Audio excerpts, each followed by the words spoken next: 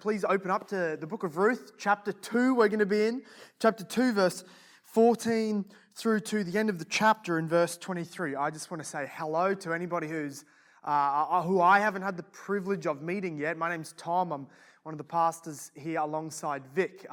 It's my honor to do the preaching, and we're coming today to our fourth sermon in this series on the book of Ruth. Beautiful love story, Old Testament, old style, very old-fashioned. But in these texts of Scripture, when we find ourselves in a narrative portion of Scripture that tells us a story, it's quite different to picking up a theological book like Romans. Now, the theology is there, but it's lying under the surface. And it's coming out to us in and through the story, but there's a bit of interpretation to do.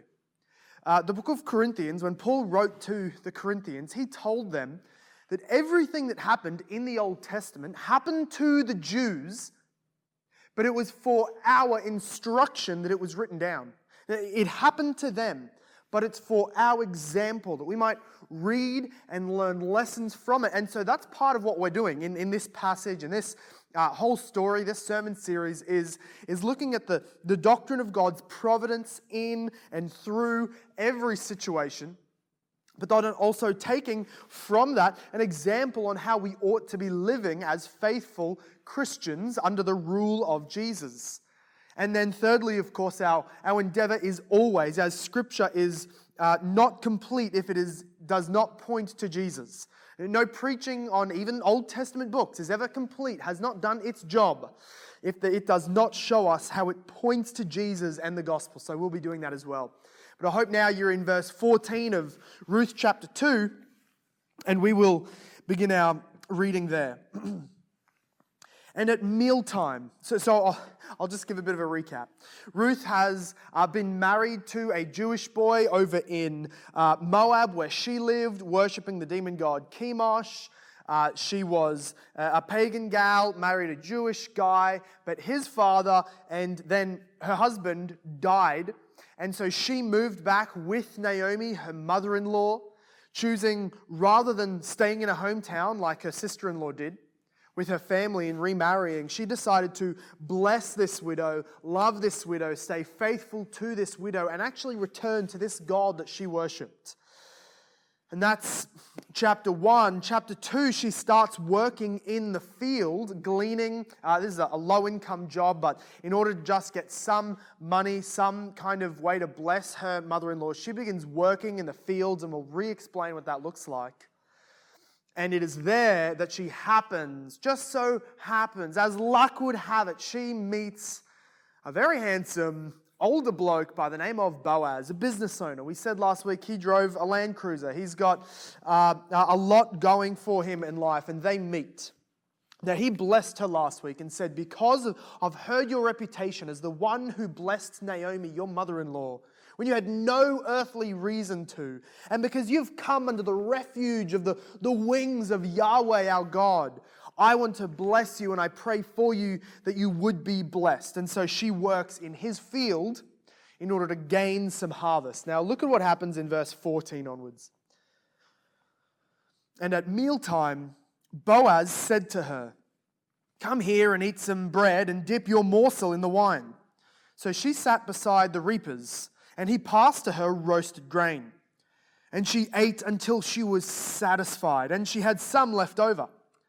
When she arose to glean, Boaz instructed his young men, saying, "Let her glean even among the sheaves, and do not rebuke her. And also pull out some of the bundles for her, and leave it for her to glean, and do not rebuke her." So she gleaned in the field until evening. Then she beat out what she had gleaned, and it was about an ephah of barley. And she took it up and went into the city. Her mother-in-law saw what she had gleaned. She also brought out and gave her the food she had left over after being satisfied. And her mother-in-law said to her, "Where did you glean today? And where have you worked? Blessed is the man who took notice of you." So she told her mother-in-law with whom she had worked, and said, "The man whose name is with whom I worked today is Boaz." And Naomi said to her daughter-in-law, "May he be blessed by the Lord, whose kindness has not forsaken the living or the dead." Naomi also said to her, "The man is a close relative of ours, one of our redeemers." And Ruth the Moabite said, "Besides this, he said to me, 'You shall keep close to my young men until they have finished all my harvest.'" And Naomi said to Ruth, her daughter-in-law, "It is good, my daughter, that you go out with his young women, lest in another field you be assaulted." So she kept close to the young women of Boaz, gleaning until the end of the barley and wheat harvests, and she lived with her mother-in-law. This is the word of the Lord. May God be glorified as we hear it and obey it. So we're just going to jump straight into the story. This is picking up just later on in the day, from the very same day that chapter 2, part 1 was occurring. That same day, mealtime came around, and the habit was that they would they would gather around the threshing floor up on the top of the hill, where there was a concrete slab where they would beat out the grain and separate the husk from the good grain to eat. And as they do that, they also pan fry, okay, or roast some of that grain. And that's what they sit around and they eat during their meal. So at mealtime, Boaz said to her, "Come here and eat some bread and dip your morsel in the wine." So he's inviting her, "Come over and sit with me. I'm the head of this house," right? We're outside, we're in the workplace, but he's saying, "I'm boss here. These are all my employees, but I'm inviting you, come and sit with me as we eat." Is this a romantic gesture? Probably not. He's just, as we're going to see, he's showering her with grace and favor in the presence of other people. Now, this word that comes out as wine in the ESV, it could also be meaning a vinegar-based sauce, kind of like a balsamic vinegar. So here we are. We're sitting around, we're eating flatbread, some roasted grain, and balsamic vinegar. If that says one thing to me, right, the guy who brings into the workplace lunchroom, the guy who brings himself some antipasto, he's a classy guy. This guy knows how to eat well, and I think we should get that from Boaz. Even though this is just a standard tradie lunch back then that you eat, this is like his strawberry breaker and his meat pie. Nonetheless, here he is. He's invited her to come and eat the breaker and the meat pie with him. Now, what you notice is it says then, "But she sat beside the reapers." Now, what he's invited her to do is come sit next to him. She has, in an overwhelming moment of how much blessing he's giving to her and honor in public, she sits down rather with the co-workers, with the reapers, rather than with the boss. And he passed to her some roasted grain. Okay, now, this is another act of generosity. The word behind passed to her in the Hebrew can also mean, and maybe does mean, poured out or created a pile. He piled up for her roasted grain. Okay, he invited her to sit at the head with him. She didn't come. Well, he spins the lazy Susan and gives her a large portion of fine roasted grain. Or maybe he gets up and he walks over, and that seems to be the sense of it, that he gives to her in the presence of everybody else some fine, beautiful, satisfying roasted grain. She didn't have much food that she'd gleaned, so he gives to her. This, I think, if we can just take one little practical modern-day step, and I know this isn't really an expositional kind of point, but gentlemen, if you're going to get to know a lovely young lady well, take her out for a meal. Right? This is dating 101. I know they're not even romantically involved yet, but they are once you have a meal together. Okay, this is 101. This is so basic. Don't take her to go see the wrestling. Don't take her to go and drive a truck. Don't take her to the rally cars. Don't take her to go see a movie. For goodness sake, sit down with this woman that you are seeking and have a meal, and you better pay for it, okay? Sit her down. That's where you can have a conversation. That's where you get to look at her in the eyes and give her attention and focus. I think Boaz shows us just that little bit of an example there, okay, young men? Now, this, no, is not romantic. Let me just say again, what he said back in verse 11 and 12, he's showing with his outward display. Back in 11 and 12, he said that he was amazed for all that Ruth had done for her mother-in-law, and he prayed that God would repay her, a full reward should be given back to her. And so he is in action now doing that very thing. Blessing her in the way that she blessed Naomi. Blessing her in public, honoring her, giving her this amazing privilege. Now, we see then that he is a warm, kind, welcoming man that goes above and beyond what the law required. In Deuteronomy 24 and even verse 19, what it commanded was, as we covered a few weeks ago, that landowners and farmers were not allowed to strip their fields bare when they're harvesting. They're not allowed to be stringent on every stalk and take all that their field has produced. And if they drop anything on the ground, they are not allowed to go back and pick it up. This was God's welfare system, that all those who were poor, unemployed, unable to buy a land and cultivate it, they would be able to come into that land and do what we call gleaning, which is coming after all those who work, the reapers, and picking up all the bits that they've dropped, and even reaping from the field those parts left behind. Now that's all that the law required of landowners like Boaz. You let her work in your field, you leave some behind, that's enough. Especially as a foreigner, she would be at the back of that line. Now he is not only welcoming her to do that, but also do more than that, as we're going to see in the field. And at mealtime, come and sit with me. You're not going to sit right next to me? That's fine. I'll walk to you, give you an overflow of food.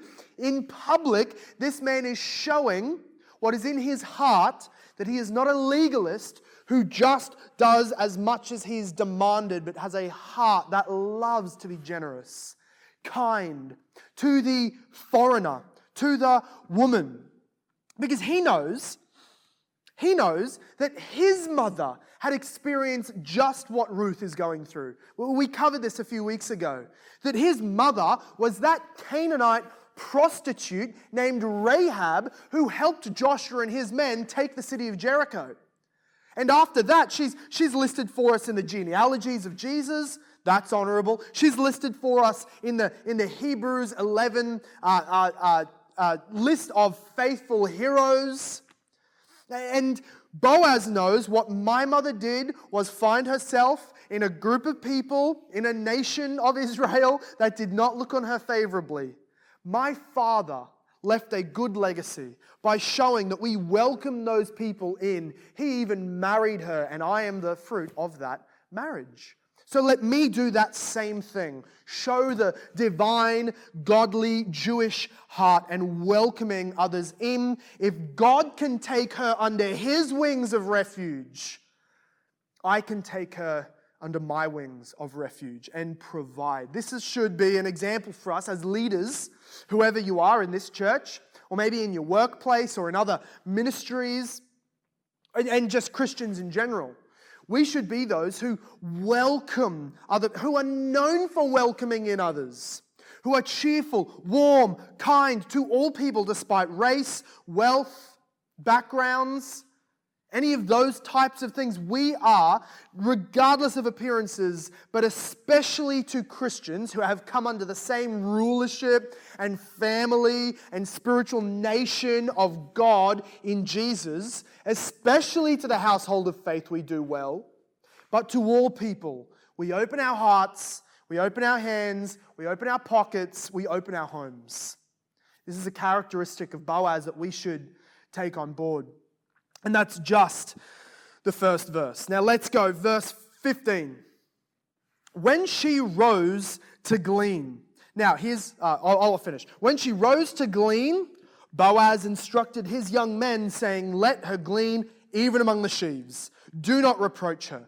Now what happens here is Ruth, as verse 14 tells us, she ate all that she could, and then she stored away some of that roasted grain that Boaz had given to her that she was not able to finish. Okay, so she asks for a doggy bag, and she has some left over. but then she gets straight back up to work. Right? She's a hard-working gal. She knows that I have, she is an example for us in this sense, maybe even especially to the young women. She doesn't sit here and ask for a free handout. Okay, she came to the field of Boaz willing to work for her due. That's exemplary. Not sitting back, lazy, asking for a handout.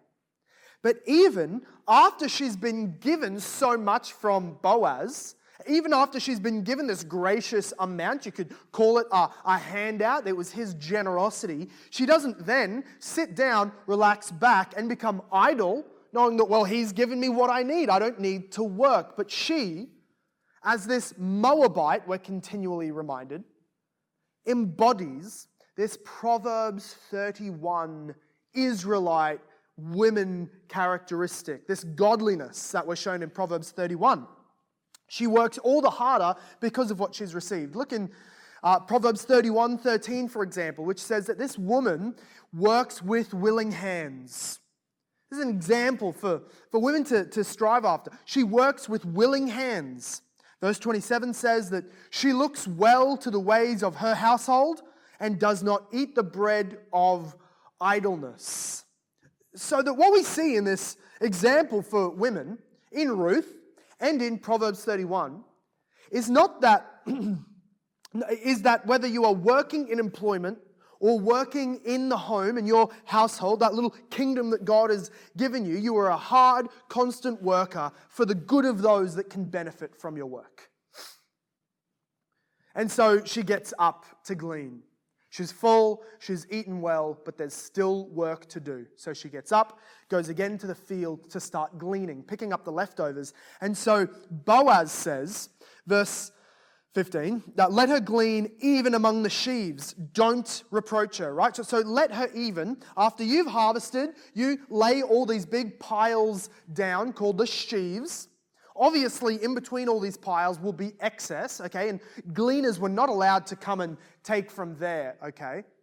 He says, no, let her come and pick up from really the area you're still working. Those parts that you're probably going to end up brewing together anyway. Just leave them. She can come and pick even from those plentiful spots amidst your work. Verse 16, and also, just in case there's a loophole there where his young men don't give enough out for Ruth and she doesn't take enough, he says, also pull out some from the bundles for her and leave it on the ground for her to glean, and then don't rebuke her for taking it. This really is just over the top. This is an amazing act of grace, kindness, love, generosity, undeserved favor from Boaz. And this, young men, old men, middle-aged men, all of us, this should characterize us as Boaz gives us this example. Men who, with what we have, we are kind, generous, open-hearted and open-handed to those in need, especially looking out for, providing for and protecting the women that God has put around us. Now, what we see, I really just want to dig into this a little bit more and show that, and have a look that in the Bible, this story pushes against for us, as does the whole Bible, pushes against what we might call prosperity theology and pushes against what we might call poverty theology. Both ungodly. Both so sneaky in finding their way into Christian circles and the church. And so we'll spend a little bit of time of looking at them. Now we could call this prosperity theology, this legalistic capitalism. And we could say this poverty theology is this covetous socialism. Now, I'm not a political preacher. I'm not an economical speaker, but I'm going to speak to what I think the Word of God would speak wisdom into our lives on how we should view the world. Now, really, the two, I'm a preacher, so I'm going after hearts here, not economic systems, but your hearts. And what we see here is that we we have two real main camps that pop up in evangelicalism.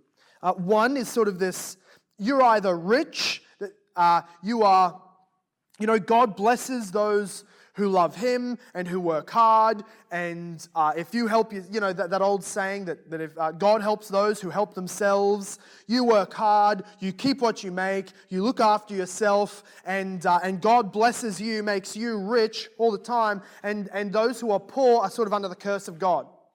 If you're poor, you're weak. They just need to learn to pull themselves up by their own bootstraps, like I have. Poverty, somebody in this camp, this legalistic, capitalistic mindset, this prosperity theology mindset might say, poverty is a sign of ungodliness. If they were more godly, they would be more wealthy. That's this side. Then down onto the other end of the spectrum, we have those who think the poor are those who God loves. Okay? Blessed are the poor in spirit. How many times does God say that He looks after the poor in Scripture? God hates the selfish people who hoard wealth. They need to learn to give money to the poor. We should all, if you're faithful like Jesus, be poor. They say that prosperity is a sign of ungodliness. And that if they were more godly, they would be poor. And so you've got this sheer capitalism, which says, and to this, it's a reality that's not generous. That's not making and keeping and hoarding is not generous. It's not open-handed. It's not open-hearted. Okay, and I can excuse that because the law doesn't say that I have to be kind. The law just says I have to be legal. Well, I made this money. It's mine. Or you have this sheer ungodly Marxism that says those people, they're not industrious. They're not working hard because, kind people should just give me some or all of their cash. Be nicer. Give me your hard-earned money. I deserve it. I'm poor. Now, what we see is the biblical model of society shown to us in parts in the Old Testament and again commanded to our hearts in the New Testament is that there is God's word addresses both economics and the heart. Economics and the heart, because how we use money is a spiritual thing. Money is not evil. Money is not good. Money is a tool that shows where your heart is at. Now, in Scripture, I want to show that there's multiple categories because it's possible to be prosperous or rich and evil. Prosperity does not mean that you are blessed by God. Okay, we can have those who are prosperous, who are evil, selfish, unrighteous, wealth has been gained. These are men like the evil priests and the kings in the Old Testament, Levi, the tax collector in the New Testament, the Pharisees in the New Testament. These are unrighteous men gaining wealth by unrighteous means, picking on the poor and doing illegal activity. But we also have righteous, wealthy people. We have unrighteous, wealthy people, but the Bible has an amazingly enormous, full category of people who are righteous and wealthy. Those who are industrious, who work hard, who are maybe aided by their inheritance from their parents. This is a good and godly thing. The people such as Abraham, King David, and King Solomon. We have other examples in Job. He was a wealthy man who was godly.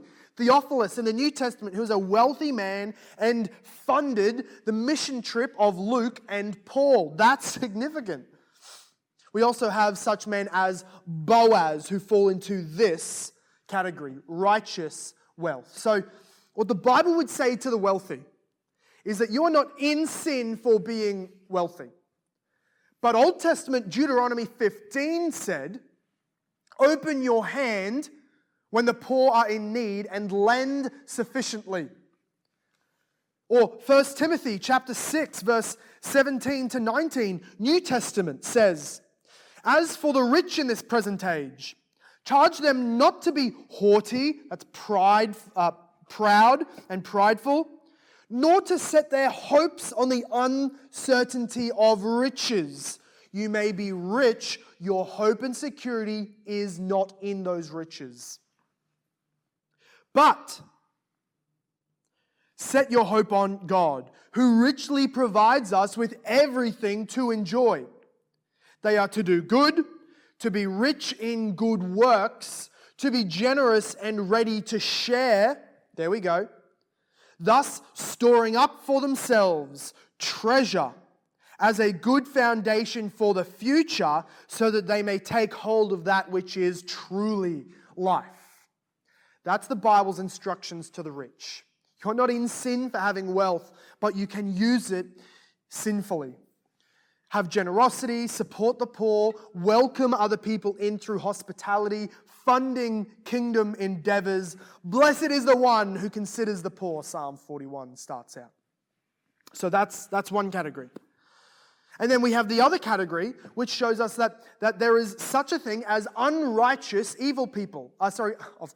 Unrighteous poor people. So it's not enough to say that you're poor, therefore you must be the right, good victim who everybody else has taken advantage of. Actually, Scripture shows us that there's such a thing as those who are poor, who are evil, wasting money on gambling, wasting it on alcohol, on sinful pleasures, being lazy, having no work ethic, not being generous to others, even in their poverty, being stingy, and therefore they are unable to help others because they don't have the means to help other people, but they don't have the heart to help either. Now that's not all, because there is also in the Bible the category of the righteous who are poor. So we see it's not righteous and rich, sinful and poor. But it's not also the unrighteous wealthy who need to be thrown down from their ivory towers and, this righteous poor people who need to rise up. No. We see that there is such a thing as righteous poverty. Those in a low social status, a poor family maybe, you had low education, very little opportunities. Or maybe you had a business that went down, or a global economy crashed at no fault of your own. Maybe a natural disaster struck, like a fire destroying your business. But in your heart, you are hardworking, productive, servant-hearted, responsible with money. You receive government aid, but don't become idle in that. And you surround yourselves with righteous people being willing to work. Now this is the biblical view of economics and moral hearts. And this is actually informed by, and hear me on this is where the book of Ruth has continually been teaching us. This view is informed by the doctrine of providence. Because in the doctrine of providence, we know that God is behind all things, working them to His plan. And so you should know, friend, whether poor or rich, by your own doing or because of your family, we know that the family that you're born into was God's choice. Because the doctrine of providence tells us that God is controlling all things, working all things on purpose to His glory. That the rich should therefore not be proud, since it was God's grace that you were born into that family. And the poor should not be discontent and coveting the rich, because you need to just bend the knee to God's providence. This is the family He's put you in. You can fight that. You'll get nowhere. It tells us that when one has a great investment and the other one flops and fails and falls into poverty, one who is prosperous should not become proud, since it was God's own providence. That's how you need to see your wealth. The lot is cast into the lap. God controls its every outcome. But those who have lost need not to feel hopeless, but look to God for His providence, look to God for His provisions, and receive the help of others who would surround themselves to you and be helpful. This means that we do not have a class battle. We do not have those who are rich and those who are poor. It's not like there's types of people. So often today's sort of cultural buzz says that there's a rich type of person and there's a poor type of person. Like that's an inherent value. But it's not. In the doctrine of providence, we see that in a single flick, in a single turning of the tables, in a single day or stock market crash, all who are rich can become desperately poor, and all who are poor can be risen up into enormous wealth. This is not a person thing. This is a God's providence thing. Will you deal with what God has given you in His providence faithfully, righteously, or sinfully, unfaithfully? That's the question. Rich look out with a generous open hand. How can I help? The rich in our church, are you looking to how you can build your own empire? Or are you looking how you might use your money to build the kingdom? And the poor among us, are you looking to God for provision and thanking Him for those who are blessed and rich around you? Not to use them for gain, but work hard, faithfully trusting God for all that He would give. Ruth and Boaz are both godly, and they're both on opposite ends of the class spectrum. One rich and a leader, one poor and a foreigner. Both godly. Don't be discouraged wherever you are in between that. Now, we're going to jump back into the text, having that sort of application for us. Let's look now at verse 17, and we'll go gung-ho through now to the rest of the chapter. Verse 17, we're going to see Ruth's report back to Naomi. So she gleaned in the field until evening, and then she beat out what she had gleaned. That was what she did. And it was about an ephah of barley. Now that's about 13 kilograms. And a daily wage for somebody in those days, even a reaper, like an employed man doing that job, would make about half a kilo a day of wage. So she's just made in that moment about a month's worth of wages in one day. If she does that for the full 8 weeks of the harvest, she's going to be sitting on about a 2.5 year wage after one little season. Boaz has set her up well to make plenty of commission, great bonuses, very good income. So this is what the author wants you to see there. She went out empty-handed, as she had come into Bethlehem empty-handed. She started the chapter poor, broke, and sad, but hopeful. And she's coming back to Naomi with a huge bag on her back to present to her mother-in-law, full, blessed, having received from the Lord. Verse 18, she took it up and went into the city. Her mother-in-law saw her and what she had gleaned. Here's Naomi. She's been waiting all day. She sent Ruth off to the fields, which can be dangerous. I wonder if she found somewhere. I've been praying for her, but I'm nervous. I don't want to lose her. She's all I have left. Did she get beat up? It's late now. It's evening. The sun is down. Where is she? Where could she be? Why is she taking her so long? And there's Ruth walking into town, an enormous bag of grain on her back. Ruth shows Naomi. Not only does she have this huge load, but also it says that she gave her what food she had left after being satisfied. Okay? She's not just carrying all these bags from Woolies of groceries, of all this blessing, right? $1,000 worth of groceries. She also pulls out of her bag some Hungry Jack's ready to eat right now. Naomi is happy. Naomi is blessed. Naomi is excited, and it comes out in what she says next. She just bursts out these three sentences. And her mother-in-law said to her, verse 19, "Where did you glean today? And where have you worked? Blessed is the man who took notice of you." She's just excited. So she told her mother-in-law with whom she had worked and said, the man's name with whom I work today is Boaz. How very interesting. Now, verse 20, look at Naomi's reaction. Naomi said to her daughter-in-law, "May he be blessed by the Lord, whose kindness has not forsaken the living or the dead," that is, her or her dead husband and sons. Naomi said also to her, "The man is a close relative of ours, one of our redeemers." We'll come back to that. Verse 21, and Ruth the Moabite said, besides, he said to me, you shall keep close to my young men until they have finished all my harvest. That's meaning she's not just sticking around for the barley harvest, 4 weeks. She's also welcome to continue working it this way for the wheat harvest, another 4 weeks. That's an added welcome and blessing. And Naomi said, well, it is good, my daughter, that you go out with his young women, lest in another field you be assaulted. And so Ruth did just that, verse 23 tells us, gleaning until the end of the barley and wheat harvests, and she lived with her mother-in-law.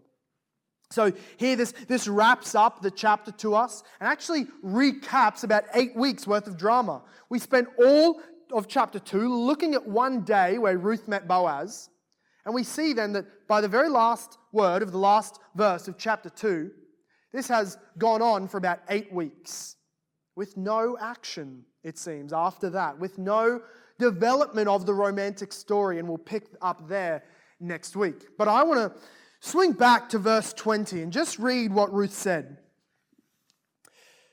In the second half of verse 20, Naomi also said to Ruth, the man is a close relative of ours, one of our redeemers. Now, how many of you, if you're a parent and your child goes on a date and comes home, how many of you are not that excited to figure out that the guy she's dating or the gal he's dating is actually a relative? Like that's not a yeehaw moment. That's not what we do anymore. I mean, sure, if you end up getting married, there's less name change paperwork to do. If you already have the same last name, that's about the only silver lining I can find. No, you can't keep dating this guy. Okay, that's your father's nephew. This isn't going to work out. How many of you would not be like Naomi, excited?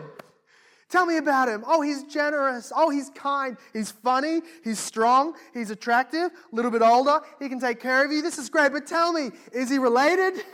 Yes. He's a cousin? Oh, now we've hit the jackpot here. That's not our response.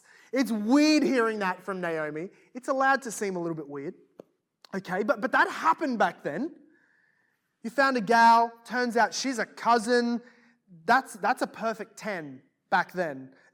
To marry somebody closely related to you, share the funds, right? It keeps the wedding small because everybody's, each other's family members.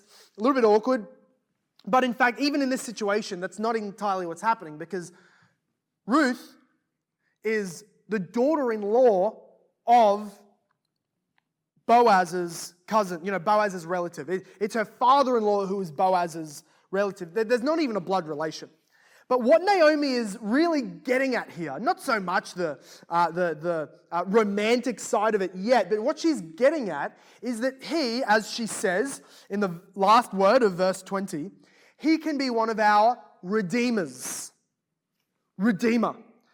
This is a reference to Deuteronomy 25 and Leviticus 25, which show us the reality of the Israelite custom called the Kinsman Redeemer. Now, the way that this worked was that when property was lost by a family, this is told to us in Leviticus 25, you lose your property, you have to sell it because of debt. Your close relatives, now relatives being that word kinsman, right? Your family, your kindred, they were responsible to go and buy back your field for you, what they would call redeeming the land, to bring it back to the member of the family. Or when someone came into great debt, and this is what they would do back then as well, in Leviticus 25, you could sell yourself to work off your debt as a slave. And if you did that, it was the responsibility, if they heard about it, of one of your family members, your kinsmen, to come and buy you back, what they called redeeming you back from slavery, so that you could be reinstated to your position, so that all that was owed of your account could be paid, and you would come back to your status. Or thirdly, when a man died and left behind a widow without any children, this is in Deuteronomy 25, It was the responsibility of the closest family member to marry that woman and have a child with her and name that child after the original husband, so that the name of that man would not be rubbed out of the face of the earth, so that he could be remembered. He could still have a legacy, and his whole family line would not stop.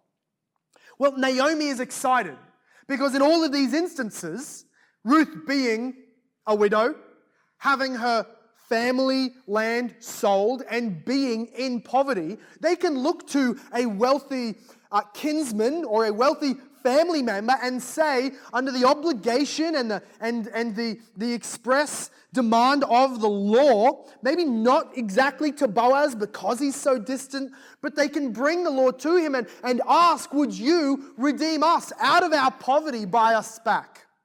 Out of our landlessness, buy back for us our family land. And out of our low estate, through marriage, who our family has ended, through marriage, would you bring us back to fruitfulness, to have generations come after us, make us mothers again, is in the heart of Naomi. And this is where the story ends this week. That we are left wondering, will Boaz fulfill that obligation? That is not truly a full, weighty obligation on him because he's so distant, but will he take that opportunity that the law produces? Will he jump at it?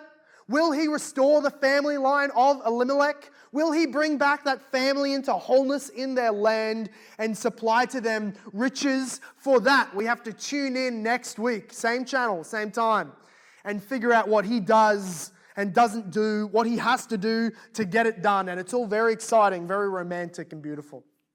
But I said to you at the beginning of this sermon that no preaching out of the Old Testament is complete, fulfilled, or finished until we see in this story the good news of its pointing to Jesus in the gospel. And today we see that just so clearly being foreshadowed in this text is the cross-shaped gospel of Jesus Christ. You see, the Bible tells us that we like Elimelech, have sinned, lived in sin, made excuses for sin, and gone off and lived in, spiritually, as it were, a foreign land far from God. That you and I have disobeyed and failed to meet God's holy standards. Every one of us, friends. That we, like Ruth, have lived our lives serving false gods of self and comfort and sexual fornication and materialism. And we have been distant to our true Creator, distant and apart from His covenant of love and faithfulness. Like Naomi, we have felt the weight of sin, the guilt of our unrighteousness, separation from other people and especially from God. We have felt the weight of loss and maybe even found yourself in hopelessness. As you look in yourself, you find and found before Christ hopelessness.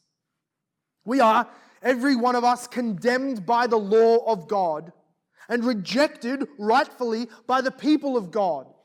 We do not belong. We are wandering this earth under the judgment and damnation of God. And all we have to wait for as we look into the future is damnation, condemnation, judgment, and satisfying divine just wrath for all of eternity, without hope in this world. We are slaves to sin, unable to make our situation better, unable to improve ourselves before God. That is the reality. But God in His loving kindness, in His grace, His favor, His generosity, He did not consider our worthiness. He did not consider what we deserved. He did not also consider what it would cost Him, but He came to redeem us. He considered us in love, and He came as a man named Jesus of Nazareth. Jesus Christ we call him, who was born under the law of God, obeying it fully, living completely like a true human being. This God taking on human flesh, a human nature. And in this way, he was like us, a relative of the human race, truly our kinsman, a member of our family. And being so, because he was a human, a kinsman, he could represent us before God. He could fully satisfy and complete all of the legal demands on us, making our payment for us, fulfilling all the demands against us, pleasing God who made those demands, wiping away our sin. This was Jesus becoming one of us. And because he was God also, he had all the wealth in the world to do it. He would not be found wanting to pay off the spiritual debt, the sinful debt of millions of sons of Adam. This is the richness of Jesus, the worthiness, the value of Jesus, that he could be given as a blood sacrifice and cover plentifully the atonement needed, cover completely the sin with leftover value, infinite in his riches, to redeem, pay for, and bring in every sinner that will ever turn to him from sin, place their faith in him, trust in him, and follow him with all of your life. The proof of this is that God raised Jesus up from the dead after slaying him for our sin. And in his heavenly throne right now, he sits willing to give grace and kindness and favor to anybody that turns to him. And Christians, this is the motivation, the power, the justification for you. Live in the footsteps of Christ, knowing that all of the law has been satisfied, and you, with a heart of God, can live out his commandments. Why don't you bow with me and I'll pray over us. Father, it's a blessing to go through your word, and it is a blessing to see in this word both examples to live by and also, God, the gospel of Jesus foreshadowed. Thank you that in Jesus you have wiped away our debts, made us royal family members with him. Thank you, God, that you now empower us to live for you. And may we do so, whether we are rich, whether we are poor, whatever our circumstance, may we kneel before your providence and live faithfully as Christians as you have demanded us to be. We love you, God. We thank you for Jesus. And everybody said, Amen. This sermon was preached at Hope Reformed Baptist Church in Logan, Australia. For more information about our church, visit our website at hoperb.church. If you have been blessed, please leave us a review wherever you listen. We pray this message has been used by God to grow and encourage you in your Christian walk. Thank you for listening. Soli Deo Gloria.